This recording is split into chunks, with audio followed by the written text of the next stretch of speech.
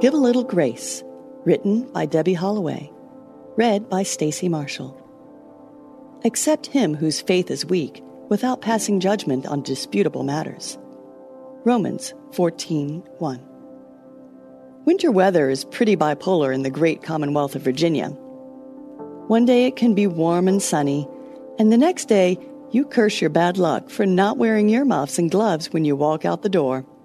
However, when bad weather is forecast, local reactions are solidly predictable, specifically when it comes to preparation and driving in abnormal road conditions.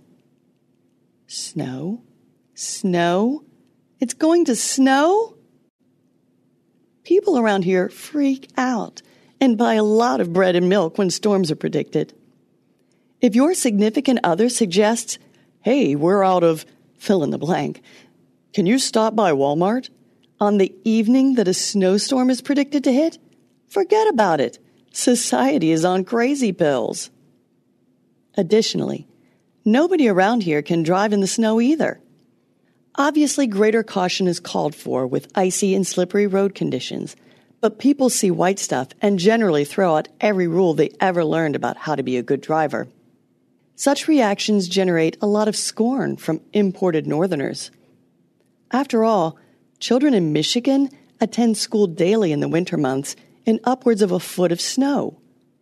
Why do Richmond kids get classes canceled at the forecast of snow?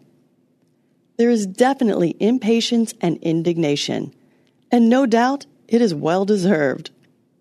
After doing a fair amount of grumbling during our recent snows, I thought, this seems familiar spiritually. Isn't it easy to find ourselves being northerners when we find ourselves around those at different points in their spiritual walks? We find it easy to look down upon, mock, or judge people who have difficulty living with restraint, modesty, chastity, gentleness, or a host of other spiritual virtues. We roll our eyes at people unfamiliar with the Bible who can't rattle off verses by memory as quickly as their ABCs. Essentially, we're impatient with those who have less or different theological, spiritual, or biblical exposure and knowledge. But how's that fair? In reality, many people are ill-prepared simply because of their upbringing. Many come to Christ as adults out of non-believing families. Many people don't have much time or the inclination to devote to in-depth biblical or theological study. Many people grew up in a church where only the most basic of gospel truths were touched on and become paralyzed when the more complex life situations rear their ugly heads. Should all Christians have an intense drive to make themselves as knowledgeable and as spiritually prepared as possible?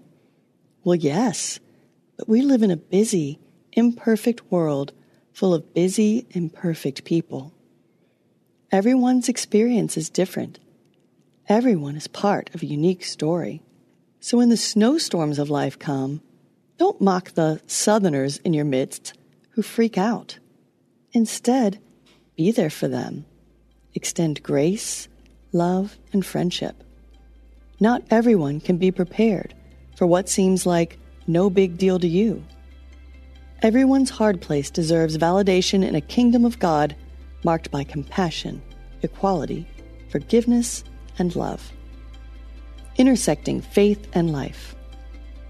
The next time you hear someone complain about someone else, say a crazy driver, let it remind you that everyone's story is unique and every situation has a context.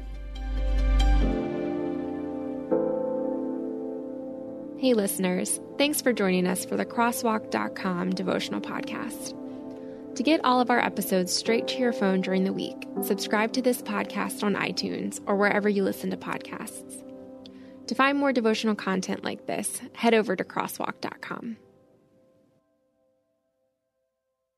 I'm Billy Yancey, entrepreneur, fitness cowboy, father, retired Navy cornerback, and now podcast host. Listen to my new show, Billy and the Goat, on Life Audio. Happy listening.